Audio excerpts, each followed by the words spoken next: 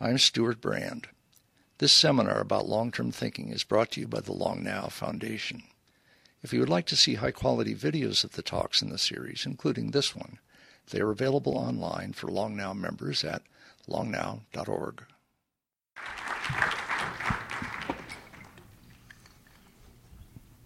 Welcome back. Hello, Paul. Hi, Katherine.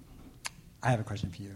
Okay. You went on a sabbatical. I went on a sabbatical. I did. Is it really the first long sabbatical of your life? No, not the first in my life, but the first in 15 years. Well, academic one. Mm-hmm. Yeah. Well, yeah. Okay, and so what happened during that time? What happened? Yeah.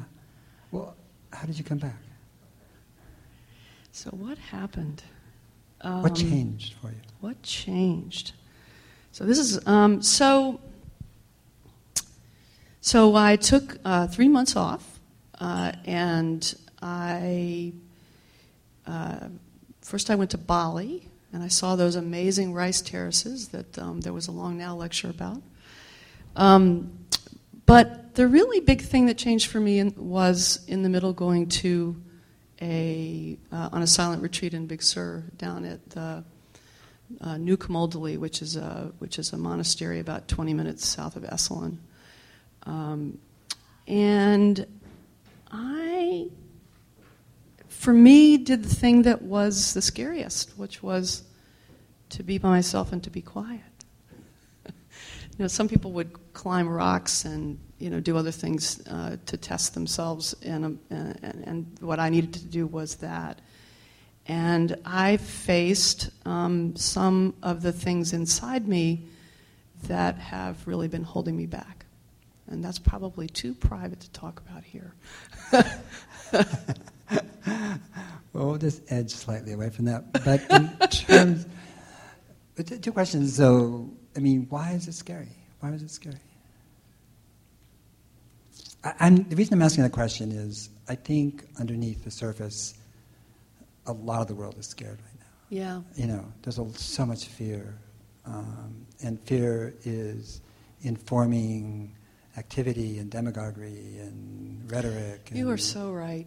You're so right. And it is a good segue from what we were just talking about. I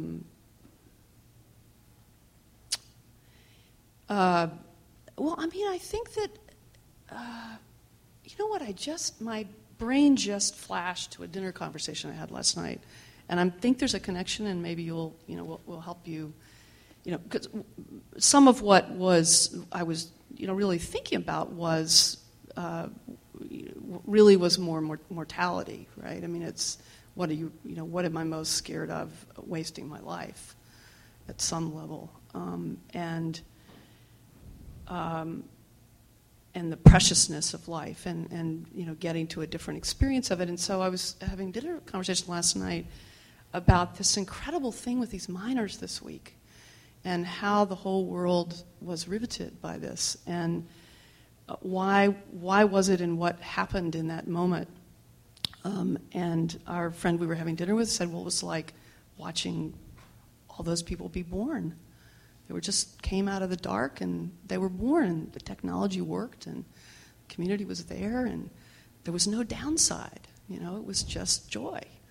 And there was something so primal about it. And I wonder if there's something primal in this moment that's beyond just the fear of that so many people have, and the great pain that so many people have economically, that people sense that something else is going on. I don't know. You've been thinking about this for a long time. Don't we all? And Peter is here. Peter is saying how he's so optimistic, but the world isn't right now. No. And you've been involved with futurism, and before sabbatical, after sabbatical, before silence, after silence. In other words, and your background in journalism, and really in communicating, and really expressively, and so well, if I may say so. How to move, how to transform, how to change, how to look forward to organizations. More recently, philanthropy. Yeah. Now that you've come through this, what do you want to express? Who do you want to be after that experience? Because we spoke about this before. Obviously, I know about it, so that's why I'm bringing it up.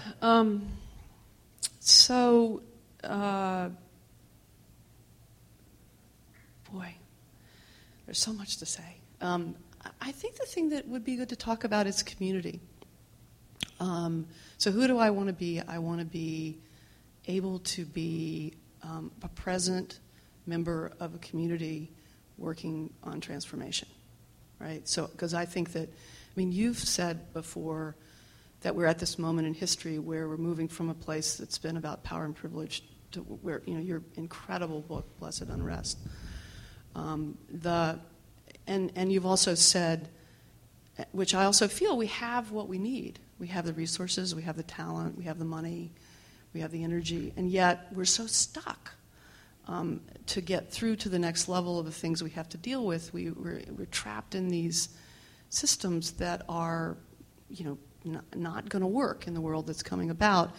And when I think about the things I've learned in these years about in any great business that I've been part of, or any nonprofit, or something like Long Now, every group of people that ever gets something done, there's a wonderful larger community that surrounds the thing itself, whether it's an idea or an organization or a movement. There's this larger community, and somehow we've got to get to the place that we understand what is the community that we're part of. So one of the things I spent time, just coming to grips with, after all this outside-in thinking, of scenarios and stuff, I had a fully inside-out experience of just saying to myself, just an ordinary human being, just like everybody else. I'm not better, I'm not worse, and isn't that wonderful? And what does that mean? Is my responsibility to be an ordinary human being now. I don't know if that makes any sense. But was that a source of happiness for you when you? It was yes, it was a great relief, actually. But there's something about figuring. We just heard this wonderful, set of things about the community of the Wikimedia. This amazing miracle that has come about. I worry about the limits of bottom-up change, but I just, how are we going to get unstuck, Paul? What gives you hope about that? Hope.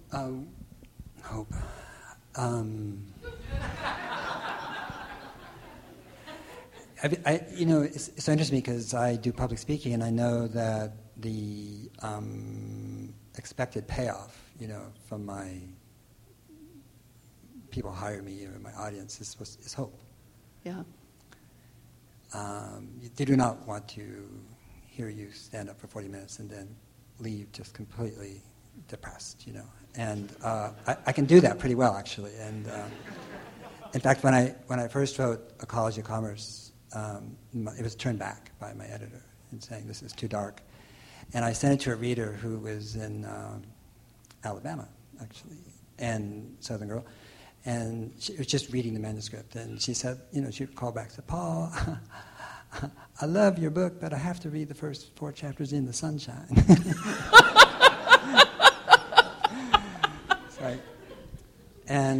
So I realized that there is a figured ground contextual thing. Is like there is a lot of challenging stuff going on right now.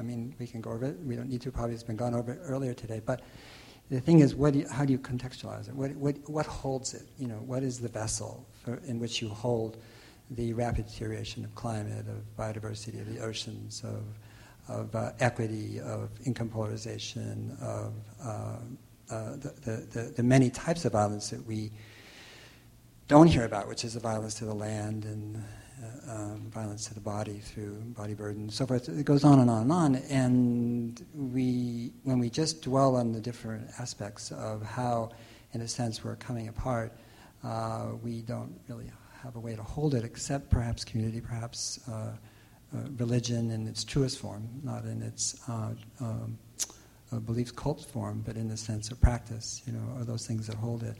But the thing about hope to me is that I wonder if really hope is actually helpful, because hope is really kind of a mask for fear, and fear is a mask for hope. And they kind of go together.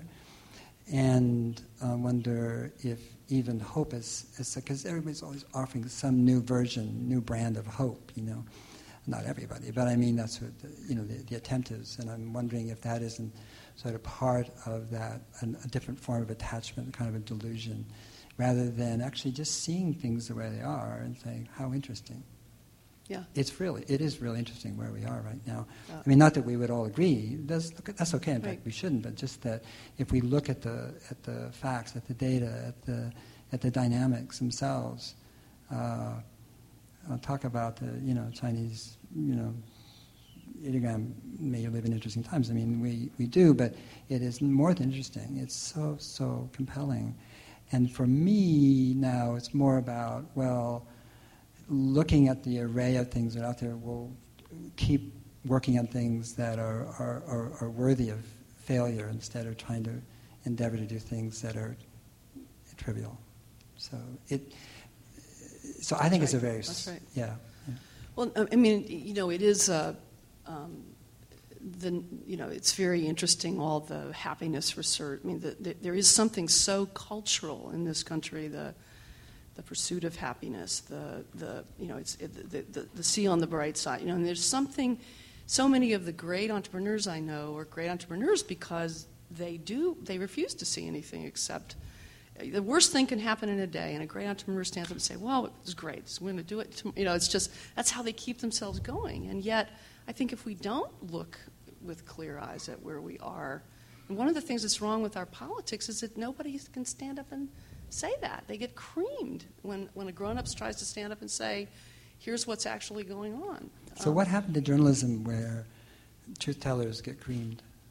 What's that? Where truth-tellers get creamed. What happened? When did it happen? Get me started on journalism.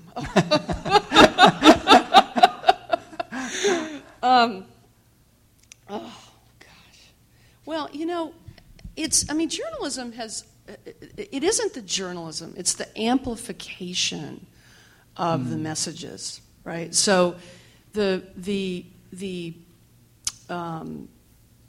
transformation that has happened in the last 20 years from the only way you could ever get a message out was through journalism to 24 to the now the media has become the culture, right? So, and journalism is a shrinking part of the overall media culture. So what we actually have now is a kind of pornographic information culture, right?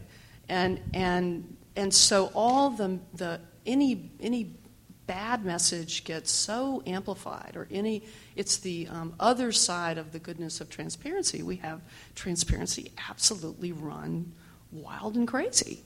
And so I think we're seeing a bunch of unintended consequences of the technology as much as having to do anything with Stewart, I think it was in Media Lab, wrote, or one of the things he said in the 80s, when the new technology rolls in, you're either part of the steamroller or part of the road, and that really made a big impression on me when I was trying to think about the future of journalism back in the early 90s. But I think but the steamroller has taken a lot of other things with it as well, and some of the civility in the culture is part of it. A story I can't get out of my head right now in the last few months is just saw an old friend of mine who was the only journalist from the New York Times who did great stuff on Watergate. So it was a Washington Post story, and he was a civil rights reporter, and he worked at Watergate, and he worked on Watergate, and so he's a great investigative reporter and of that generation of journalists. And he's now retired, and he lives in Southwest Virginia, and he's on the board of a university, of a public university. And I sat at lunch and listened to him talk about how nothing could get done because you can't actually have a conversation in public, right? And you can't have a conversation in private either, right? And so the sort of sense of there's no secrets has also got its limits. Anyway, that's starting to be a rant, and I'll stop. What else is on your mind, Paul? But you are a journalist. I mean, that is your training, your background, and a great journalist. So what are you going to do? What do you Well, do? I left journalism for a variety of reasons. I was pretty sure that the fate of journalism was going to be controlled by forces outside journalism and outside the journalism profession. So when I really started to understand the internet in 92, 93. So I thought, well, if I care about journalism, I'm going to start working on understanding those things and what the business model is going to be to support great journalism in the future, because the business model that used to support it is going to be killed. And then I realized that what we actually need in most is not so much to point out what's wrong. We need to light a flame under the things that can make it better. And the journalism is not the right vehicle for that. What is the right vehicle? I think it's people who, it's the kinds of things that you've done. It's starting things, it's ideas, it's new businesses, it's new technologies, it's the social entrepreneurs, it's the social movements, it's all the people who are putting I want it to be shoulder to shoulder with the people who are actually solving the problems, rather than pointing my finger at what was wrong, because pointing our finger at what's wrong is not going to, it's absolutely necessary, but it's not going to fix it. So just I also just, this gets down to, as a human being, I didn't like being in a position day in and day out that constantly was about mistrust rather than trust. I just didn't want to live that way. But, it's a terrible problem. I don't know what's going to, because the best parts of the journalism are the things that are being starved, right? The scarcity. The most important question to ask is always, what is scarce? And the real scary thing is we're drowning in this stuff that's trash. And the scarcity, we have fewer reporters reporting, outside the United States. What's the business model to support the bureau in Baghdad? The things that are actually being destroyed the fastest are the things that we need most as a democracy. In your work with philanthropy, you said that you would like to be shoulder to shoulder with people who are actually providing the solutions, and a lot of those solutions are really funded by the philanthropic community. And most of those movements in civil society do not have the leverage of Wikipedia, where so little can do so much. It's just an extraordinary thing. In fact, it's so extraordinary that it's really one of still. And so, but the philanthropic community, it seems to me, is like the last century. It's still in the last century. It's not in this century at all. Technologically, it's still sort of moving around and feeling its way. And it's so much about implementation, and implementation is really about not taking a risk. And rapid change is about innovation and failure, for good reason, because only failure can actually. And so you have a real divide between what's on the ground, I think, in terms of trying to create innovative social models, and where the flow of funds are coming from. That's right. I'm working on it. So are a lot of people. But I think the one thing I would say to be careful about is there is no such thing as philanthropy, right? We have still a minute. There's no such thing as philanthropy. There's a tremendous diversity. And there is actually great hope in the Wikipedia model, I think, for funding. 75% of the money given away in this country is from individuals. And there, I think, are going to be models in the future, much like Obama's campaign, where small amounts of money from a lot of people can fund things, if they can get visible, which goes back, in the circle. I also think there are going to be more and more new philanthropists who are going to do things with the risk-taking way. But it is stuck. I'm working on it. I think my time is up. Okay. Thank you. Thanks.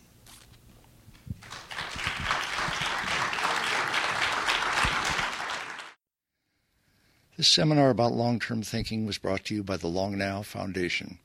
Thanks to Fora TV, you can see high-quality videos of the talks online by joining Long Now as a member at longnow.org. Thank you for listening. I'm Stuart Brand.